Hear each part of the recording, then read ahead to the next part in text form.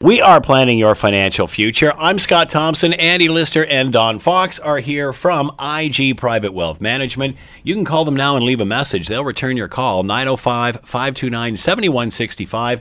And don't forget to check out their website, andyanddon.com. That's Andy and, the word and, andyanddon.com. There you can listen to old shows and as well ask a question via the listener inquiry button. Good morning, gentlemen. Good to see you all. Good morning, Scott. Going to start things off with estate planning. Yeah, I think last week we talked about a number of estate planning issues, and time kind of got squeezed, as it sometimes does. So I wanted to carry on and talk a little further about estate planning issues. And one of the areas where people often think about in terms of their estate is charitable giving or charitable donations.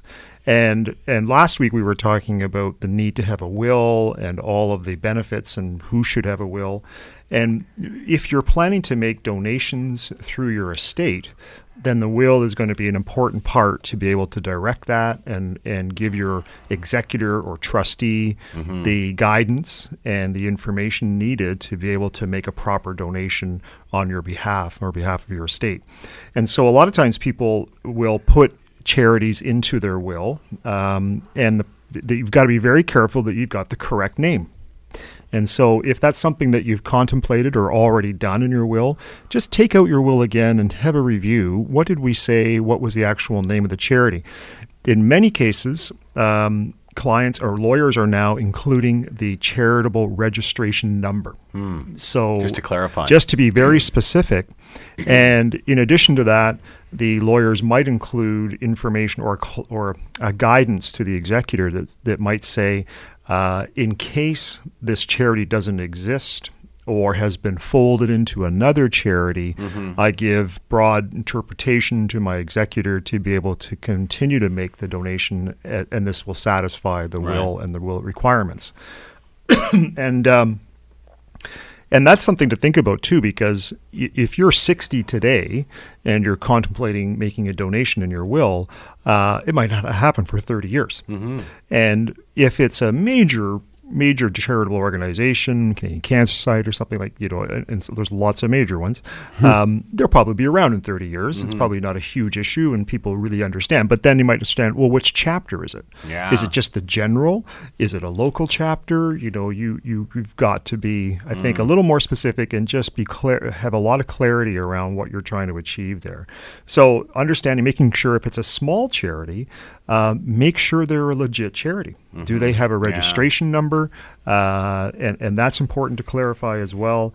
And the final thing is you want to give your executor the capacity to create that gift to a charity in the most tax efficient way possible. And one of the rules today that exists is the capacity to be able to donate or gift shares of a mutual fund or units of a mutual fund or shares of stock, or it could be property. It could be environmental property. There's all kinds of different, it could be land. You can donate specific, and what that does is that avoids you having to pay tax on the capital gains. Right. So, and that can be significant. So, I just running some numbers in my head as I was looking at this and thinking, so let's say in my will, I've decided I'm going to donate $1 million to two of my favorite charities. So $500,000 each. And so I'm 60 now. And if that money these are investments that I have, and these are secure stocks, mutual funds. Right. If they're growing at 7%, in 10 years, it's going to double. So now I'm 70 and it's worth $2 million. Right. Now I'm 80, it's worth $4 million. Now I'm 90, it's worth $8 million. So I'm donating $8 million now at age 90 to $4 million to each charity. So it's a significant amount. But if I cash in if those securities are cashed in, I'm going to pay capital gains tax on that money, on all that money. Right. I will get a credit. And that comes out of your pocket. That comes out of the estate pocket. The estate pocket. That's right. So it would be money that has tax that has to be paid. Yeah. I'll get a charitable receipt for the $8 million donation, and that will go a long way to offset the taxes. But basically, there's more tax to be saved. Yeah. And the way you do that is instead of cashing in the securities or selling the land and giving the cash, you want to actually donate the actual securities, the shares or the land. You do not want to sell it. Mm-hmm. You just want to change the title or ownership of those shares. So who would eventually pay the capital gains on it? That's a great question. The federal government has invoked a rule that allows you to avoid paying any capital gains on securities when you donate them to a charity. So in other words, nobody's paying the tax. One has to. No one has to. Wow. So that's the bonus. Yeah. And it's kind of interesting. You go back to when they came out with that rule. It was supposed to be like a 1 or 2 year trial. Yes. And I guess it became so popular, and this one is actually a bit of a surprise. When the government gives a great deal for charitable giving and realized there's a lot of people taking advantage of it, they extended it and they actually passed it right into the Tax Act. So this is just it every year now. Yeah, it started out just temporary, and it is kind of like, I guess, the income tax itself was supposed to be temporary. The War Measure Act way back, but this was actually supposed to be kind of a trial thing, and again, it is taking an advantage of, but a lot of people are still unaware of it, and it's great to always bring this up. I know, and it's been tweaked over the years a little bit to actually improve. So if there are if you've got environmentally sensitive land that perhaps you couldn't build on, but you want to donate it, that now has 100%. Like normally when you make a donation of, or you do a gift of the shares or you do a gift of land, you're only able to get a credit up to 75% of your net income. Mm-hmm. So if you earned $100,000, you can only use a tax credit of $75,000 in that tax year. Now, the tax system allows you to carry forward that 5 years, right? So you can usually use it up. So if your land was worth $1 million or $500,000, then you're going to chunk away at it $75,000 each year, and you'll be able to basically pay no tax for 5 years. But you still might have a residual left over. And coming back to my scenario, I was talking about my donation of, at that point, I'm age 90, and it's $8 million. Here's the problem. When the charities issue to my estate a tax receipt for $4 million each, a total of $8 million, and now I submit those receipts for tax savings, the actual amount of credit or how much tax I can save in Ontario works out to about 40%, right? Mm-hmm. 3.6 million, right? 3.2 million of tax savings. The problem is I don't have 3.2 million of income. My income is probably $100,000, but with inflation, maybe it's $300,000 by the time I'm 90. So I have $300,000 of income. In the year that somebody dies, you're allowed to get a tax credit for charitable donations up to 100% of your income in that final year. So I can have a $300,000 charitable donation, pay no tax. I've left $2.9 million of tax savings on the table. Yeah. So what has to be contemplated is if you're looking at a significant gift, that you have to balance between getting tax savings. If I do some now while I'm alive every year, then I'm getting the tax savings every year. So that was a $2.9 million of unused tax savings. Mm-hmm. If I spread that out over 30 years, it's like $10,000 a year I could have saved in tax if I did it every year instead of all during my estate in the final year at death. There is a little bit of tweaking there. When you die, your executor can go back 1 year. And if your estate continues on for 3 years, you can also apply it to any taxes owing in the future. But there's no way you're going to use it up. So here's what you're striking a balance is, do I save tax now by making donations and gifts every year? Mm-hmm. Or am I trying to if I forego the tax savings and just leave a larger amount to charity when I die, I'm going to not get the benefit of all that tax savings along the way. So this is where people kind of have to decide what is the priority.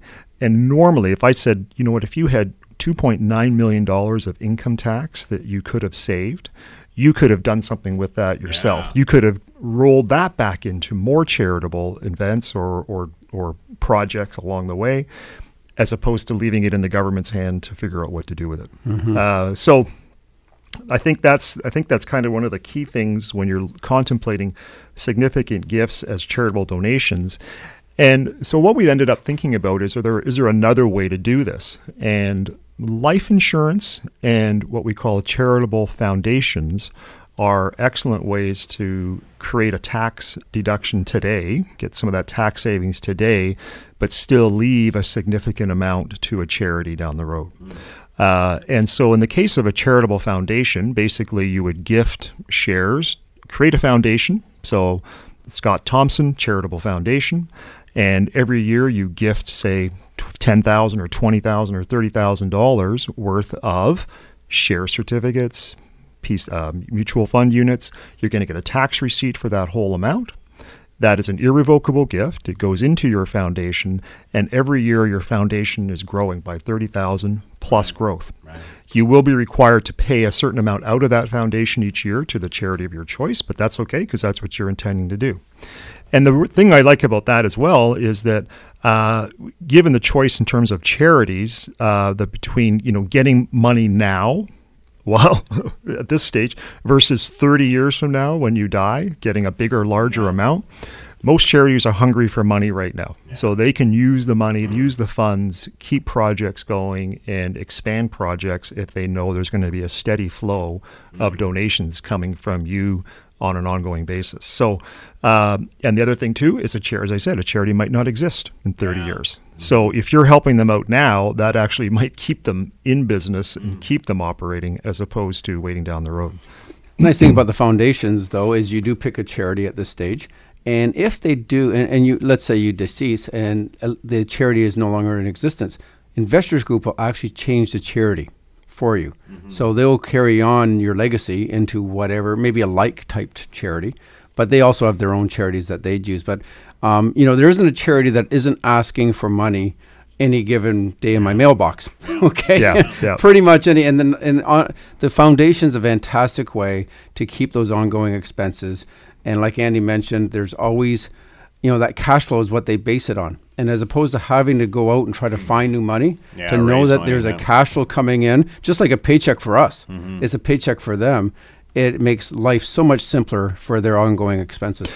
So with, I do want to talk, I know we're going to have other topics we want to talk about, but I'm going to come back to this when we have time later on I'll talk about how insurance and life insurance, if you're eligible and you're healthy, how that can play a part in your charitable giving and the pros and cons of using life insurance. We are planning your financial future. I'm Scott Thompson. Andy Lister and Don Fox are here from IG Private Wealth Management, 905-529-7165. Call now and leave a message.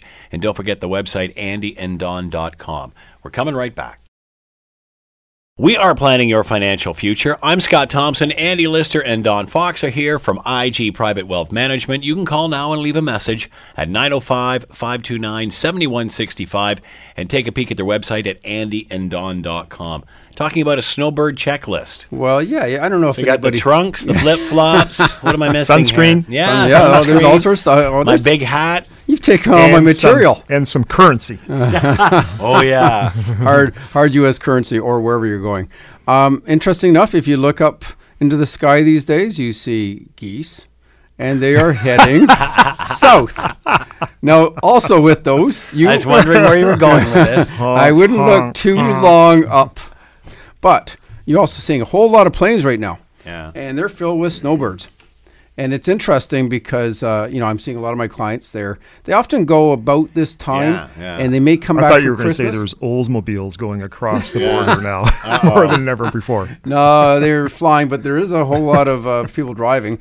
I know some relatives of mine who just left, and they come back just. The weather's kind of lousy now. Yeah. Go for a good tune-up, and then get everything kind of winterized, or for them it's summerized because if they own a place down there, they're taking off the hurricane shutters or whatever. That's right. It's a different lifestyle down there. That's right. And but for those that rent, there's so many things. And personally, I'm a big advocate of renting instead of owning, because I think most of the people aren't there long enough. Yeah. If you're there as an idle asset, isn't it? It's a lot of money for something that sits there, and for those that are letting it sit there for 10 months a year. That's a stagnant asset. Yeah, exactly. And So renting, it's kind of interesting. The general rule of thumb is rent if you're going to use it for less than 3 months. And consider, and I'm not saying buy, but consider buying if it's between 4 and 6 months. It might make sense then, if you're not paying more in rent, because, you look at the property insurance is there. Yeah. Their grass grows 365 days a year. It doesn't go into, into the winter mode. So there's lots of costs even when you're not there. And so you have to really look at it, whether it makes sense for you. But it is a lifestyle decision if you have the funds. And I know, I look at my dad, for example, loves it down there. He's owned a place forever, and he's there for practically 6 months a year. Yeah.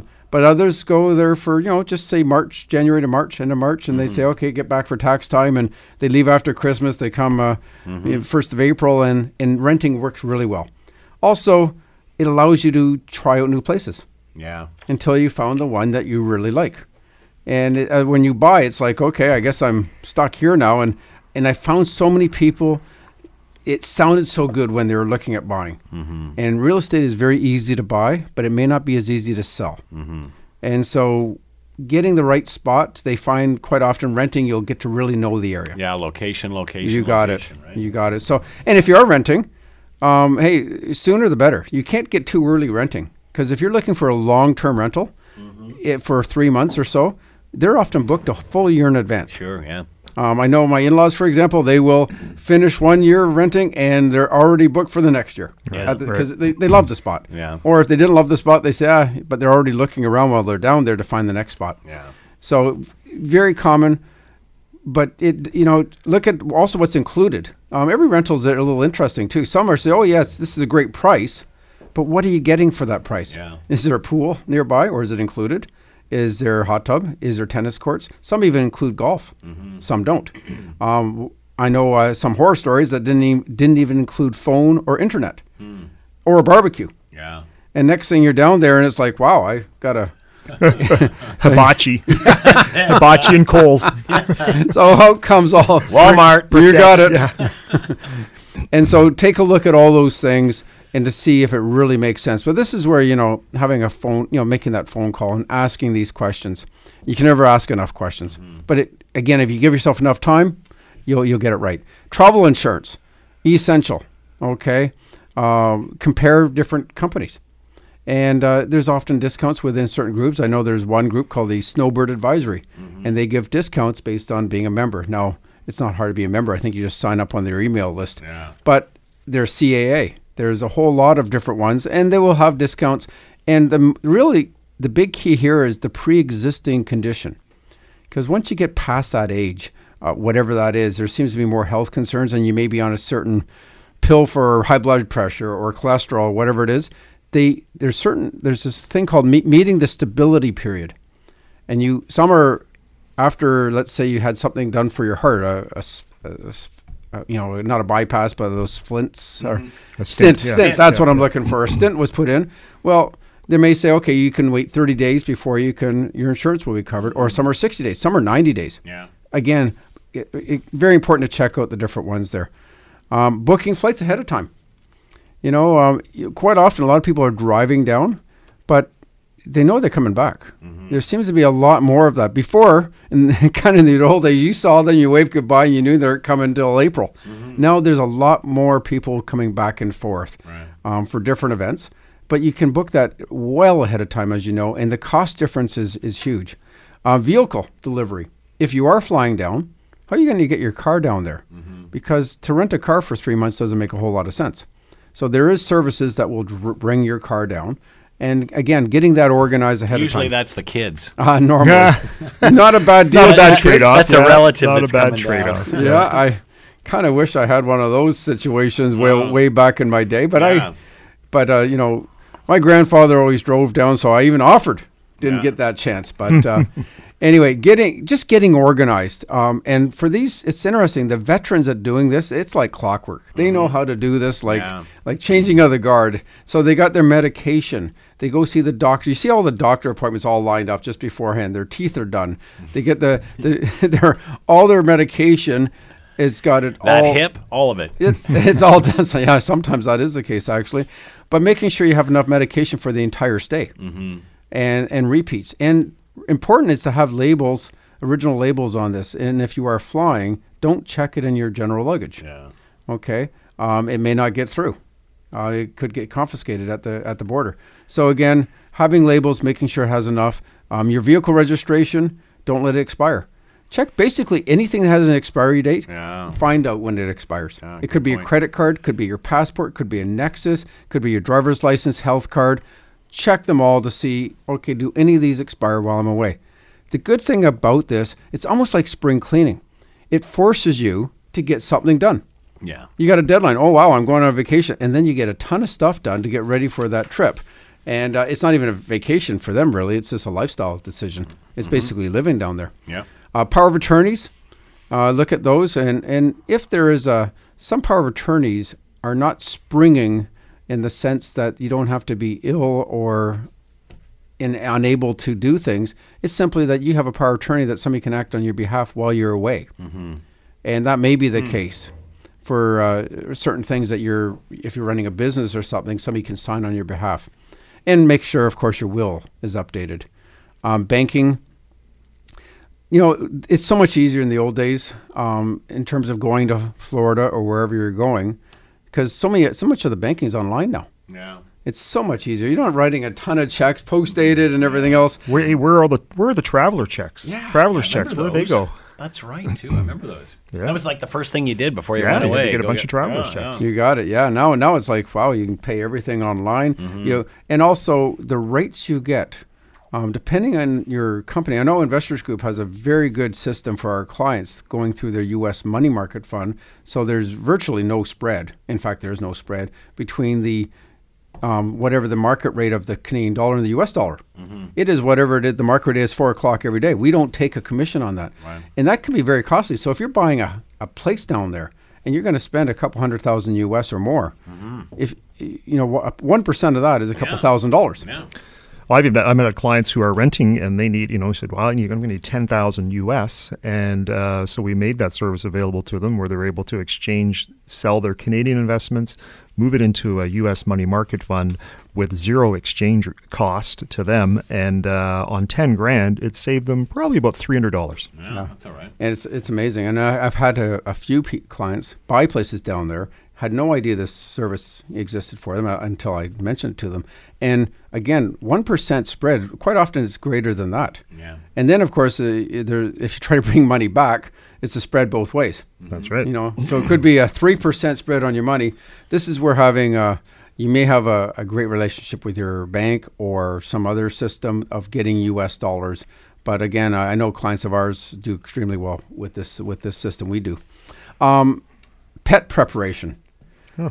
This is an interesting one. And I honestly was really curious about this. I'm a dog owner. And I said, how do we get our dog? And I see people do this all the time. I just had no idea. So during my research, I said, how do they get across? And at the end of the day, it's not that hard. First of all, they have to be healthy. You can't bring a sick animal across, which makes sense. And basically, it's a veterinarian. If you go to the border guard and they're foaming at the mouth, not good. Not good. No. Is that dog asleep or dead? What's going on there? Generally, they just want to see something from a veterinarian saying that it's healthy and they've had all their shots, particularly rabies shots, and anything else. So it's not that difficult. And it's just basically they're in good health. Interesting, though, is cats technically don't need to have this. But at the same time, because they're not really pets. No, I'm sorry. Was that out loud? I'm terrible. I'm just, you must be a dog. I think there's some pet prejudice. I've had both. Okay. I want that on record. Right. And which one did you like better? Based on that, okay, we'll leave that alone. What's your next point? Yeah. Well, they don't actually need some of this vaccination record, but quite often they are asked at the border guards anyway. And on the way back, they're often asked. So it's good just to have this in your back, basically in your glove compartment waiting for that. I wouldn't want to show any border guard any cat that I've had of mine. That's going to get you turned around right there. Hi, Fuzzy, meet the border guard. You can see where that's going. Yeah, real. No, it's kind of interesting. Even when you're talking about pets and stopping, you want to basically get to the destination as quick as you can. Yeah. Well, dogs you let out and you have a little run. You do not do that with cats. No. They will be left in Georgia, Tennessee, Ohio, wherever, and they probably won't make it all the way to Florida. Yeah. So there is cat leashes. Easy come, easy go. So also, by the way, send your mail to Don and Andy. Yeah. Comments. Yeah. Microchipping your pet is a great idea for those pet owners that they do get loose, and who knows where. So at least you can track them, and hopefully you have a nice positive story at the end of tracking them. Our dog got out a couple of weeks ago, and I heard barking, and she was at the front door. That's hilarious. Smart dog. I'm back here. Go, it's kind of cold out. Can I come in? Guys, did you forget something? Some states actually have a quarantine period. Hawaii does. Yeah. So that they will actually hold the pet for a certain length of time. I didn't actually find out how long that was. That's called a kennel. Yes. And it might be the whole vacation. Yeah. So, but by air, it's actually interesting. A lot of going by air is quite often easier for the smaller pets anyway. Oh, right. They can go right under the seat. Okay, not in the bin above as one flight attendant did. But if you are going by air and possibly by car, you might want to consider a mild tranquilizer. For me or the dog? For the dog, because you're driving. Oh, I'm sorry. Yes. Okay. Yeah. Now, if you're in the area, it's okay. But again, it's just about so they don't get too anxious. Yeah. Okay. And also, if you're driving, you got to look at what hotels. Yeah. And organize the hotels ahead of time. Some are dog friendly or pet friendly, and some aren't. Mm-hmm.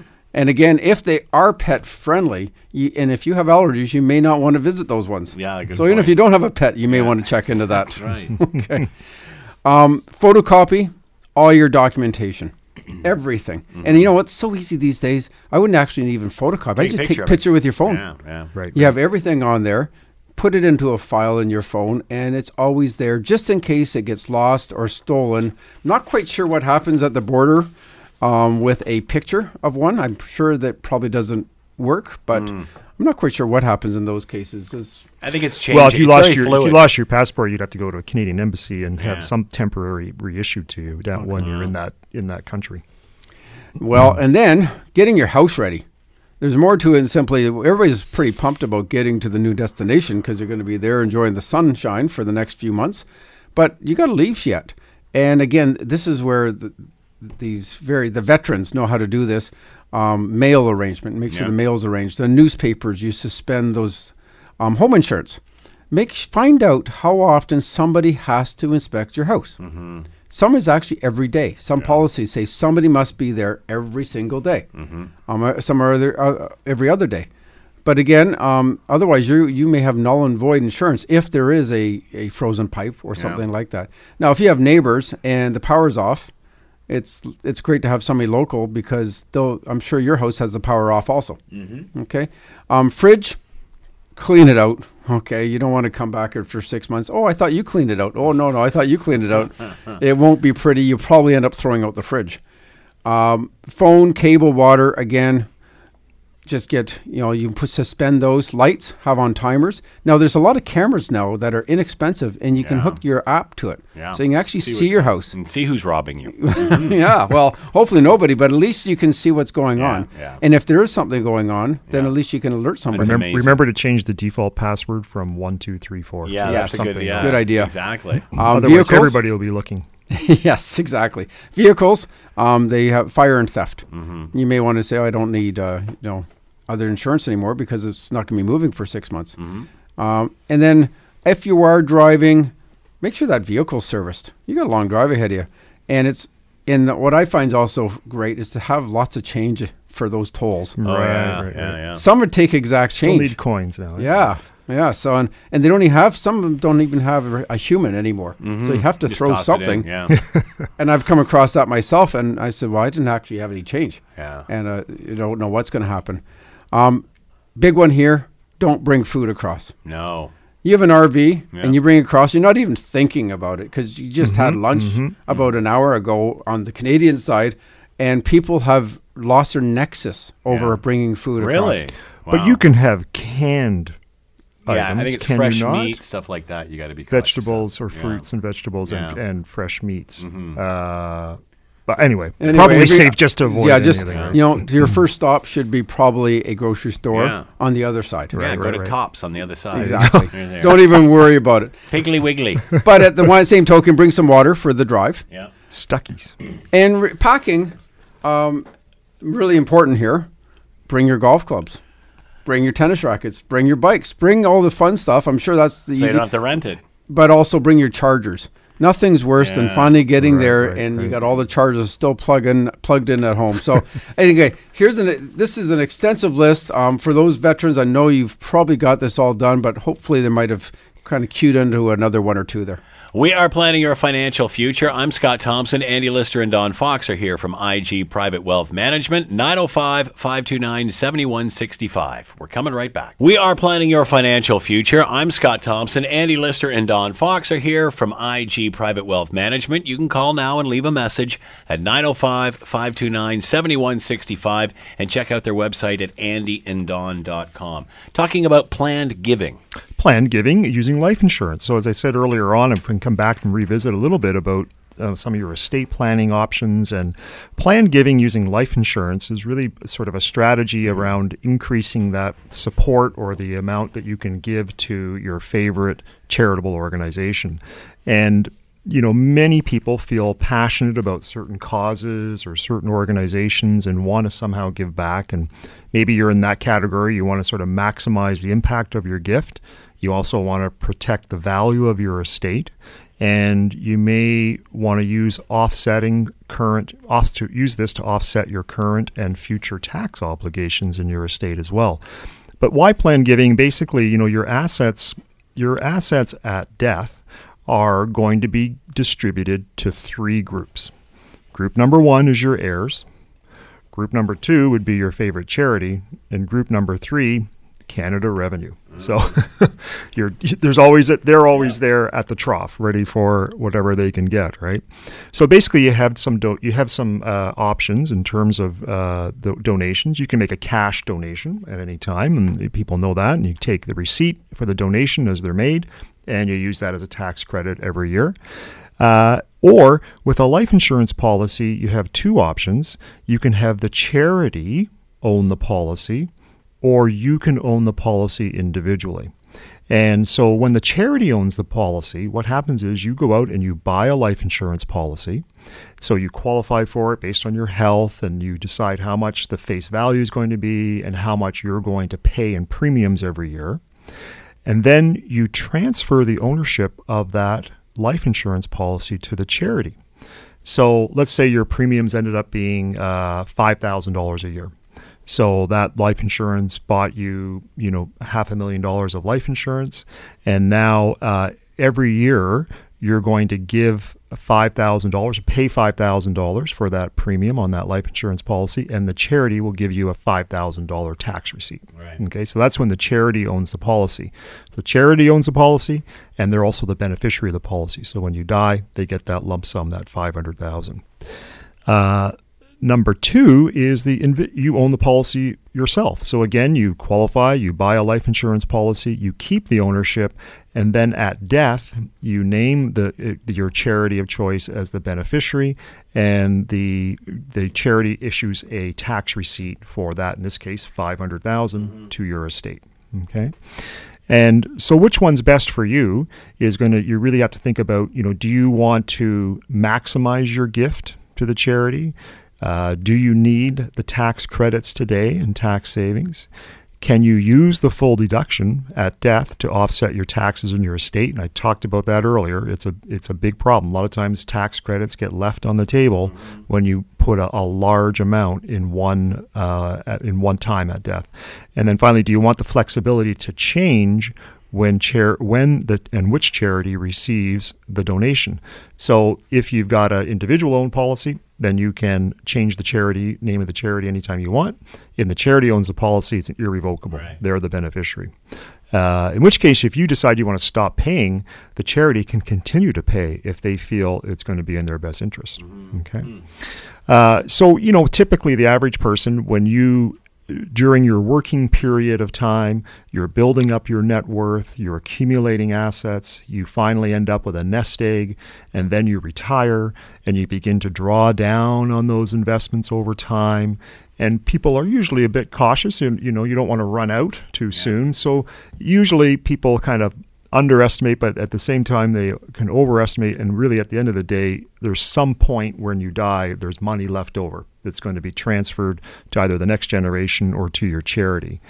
And so with permanent life insurance, you can accumulate cash value within the policy and you don't pay tax on it. So it's a tax shelter in that context, unless you redeem the money out of it.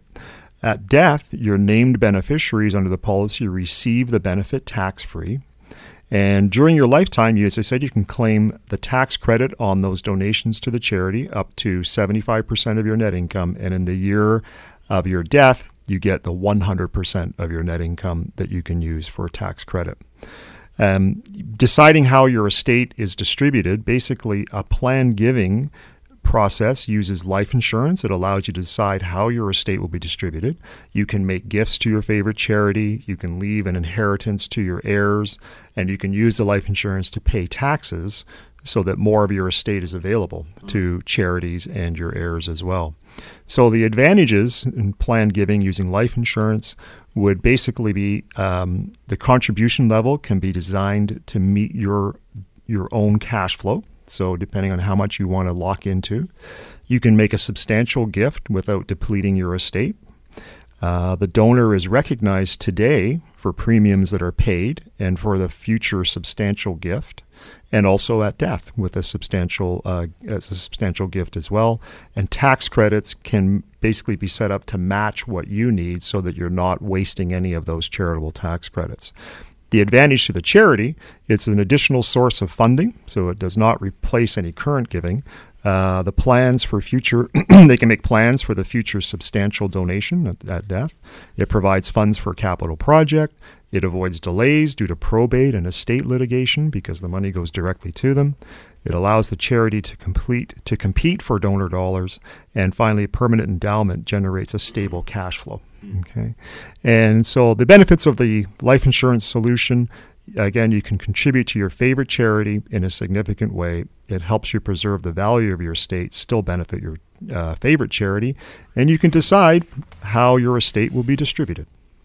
We are planning your financial future. Andy Lister and Don Fox are here from IG Private Wealth Management, 905-529-7165. And don't forget the website at andyanddon.com. We're coming right back. We are planning your financial future. I'm Scott Thompson. Andy Lister and Don Fox are here from IG Private Wealth Management. You can call now and leave a message. They'll return your call, 905-529-7165. And check out their website at andyanddon.com. That's andyanddon.com. Don, Andy, should I incorporate? That's a good question. And that's, we hear that, fairly frequently. Small business entrepreneurs do this, right? Yeah. Or even, different types like a massage therapist, right, or workplace safety, or there's almost all these little niches in the healthcare area now.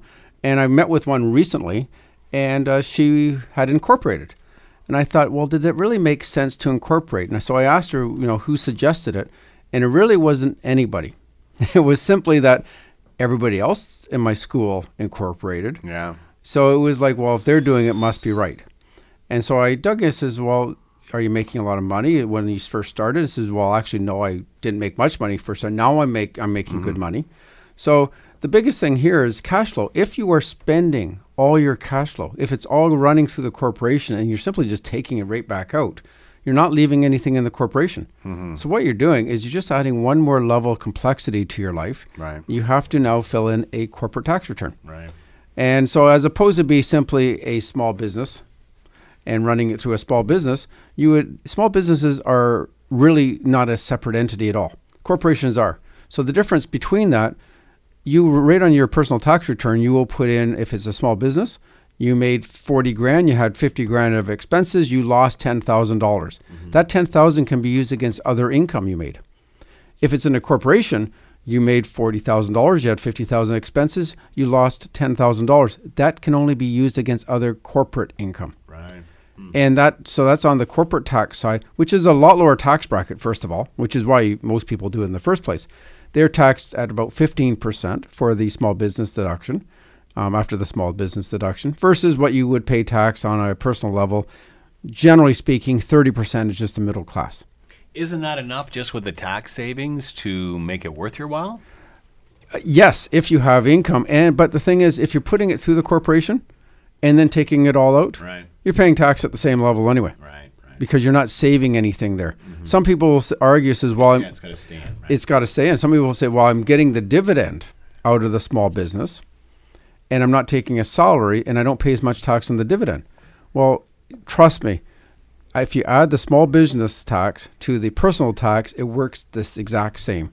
There's no way to reduce your tax by running it through the corporation. They have lined those up so there's no tax savings. In fact, sorry. Is it only Canada Pension Plan that you might avoid having to pay?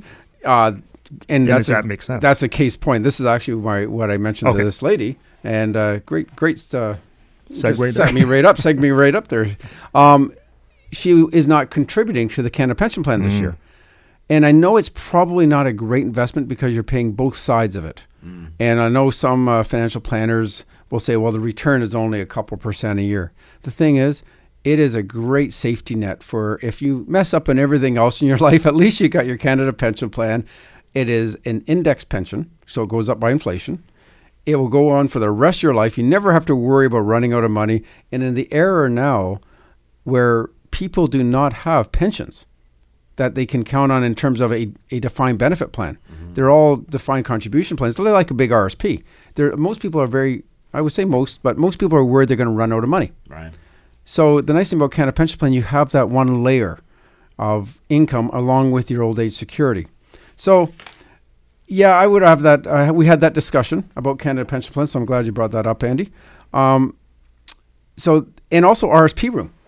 If you're only getting dividend income, it's not considered earned income, and therefore you cannot make an RSP contribution. And there's another way to defer tax. So you do have to look at both the Canada Pension Plan and the RSP room. So some experts, and I agree with this, will say, well, why don't you make enough at least to maximize the CPP, which is about $55,000 a year, and also maybe get yourself so that after you make your RSP contribution, your income is around $75,000.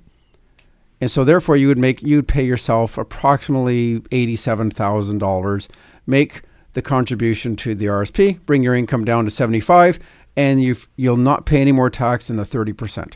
So again, these are the kind of things that should be built into the discussion, should I incorporate? Now, there is that argument about creditor proofing, and depending on your industry, you should definitely look at that. And also liability, personal liability. Are you protected by it being incorporated? Some industries, yes, some no. So you really need to get a second opinion. Is liability coverage okay, just being incorporated? Now, quite often, the bank or whatever financial institution will not accept your corporation as a signer of a loan. They want personal guarantees. So that kind of goes right away anyway. So you've basically signed your personal assets to the bank loan. There are some pros, though. Income splitting. You can income split salaries. Okay. So if your wife, husband, kids are working in the business, then you can have what they would call a reasonable amount of income. And that's a test of what they would get paid. So if they're working 10 hours a week, what would be reasonable? Okay. And depending on their job title. The other part that unfortunately the government did get rid of is no dividends to family members other than family members that work 20 hours per week or more. So those ones that used to set up personal corporations for dentists and doctors and a lot of other professionals, where they would sprinkle their dividends amongst all their university-age kids, they can't do that anymore. Right. Okay, unless they're working 20 hours a week, which is unlikely. And so the big advantage of a corporation is if you can leave money in there, you're paying tax at 15%, right, letting it sit there and grow, so you got 85 cents on the dollar still working for you, rather than paying it to you personally. And if you're in a high tax bracket, half the money could be gone, and then you don't have that growing. So definitely it makes sense to discuss this with your financial planner. We have been planning your financial future. I'm Scott Thompson. Andy Lister and Don Fox are here from IG Private Wealth Management. You can call now and leave a message. They will return your call at 905-529-7165. And if you want to listen to old shows or ask a question, check out the website at andyanddon.com. Thank you, gentlemen. Thanks, we'll see everyone. you next week. Happy Halloween.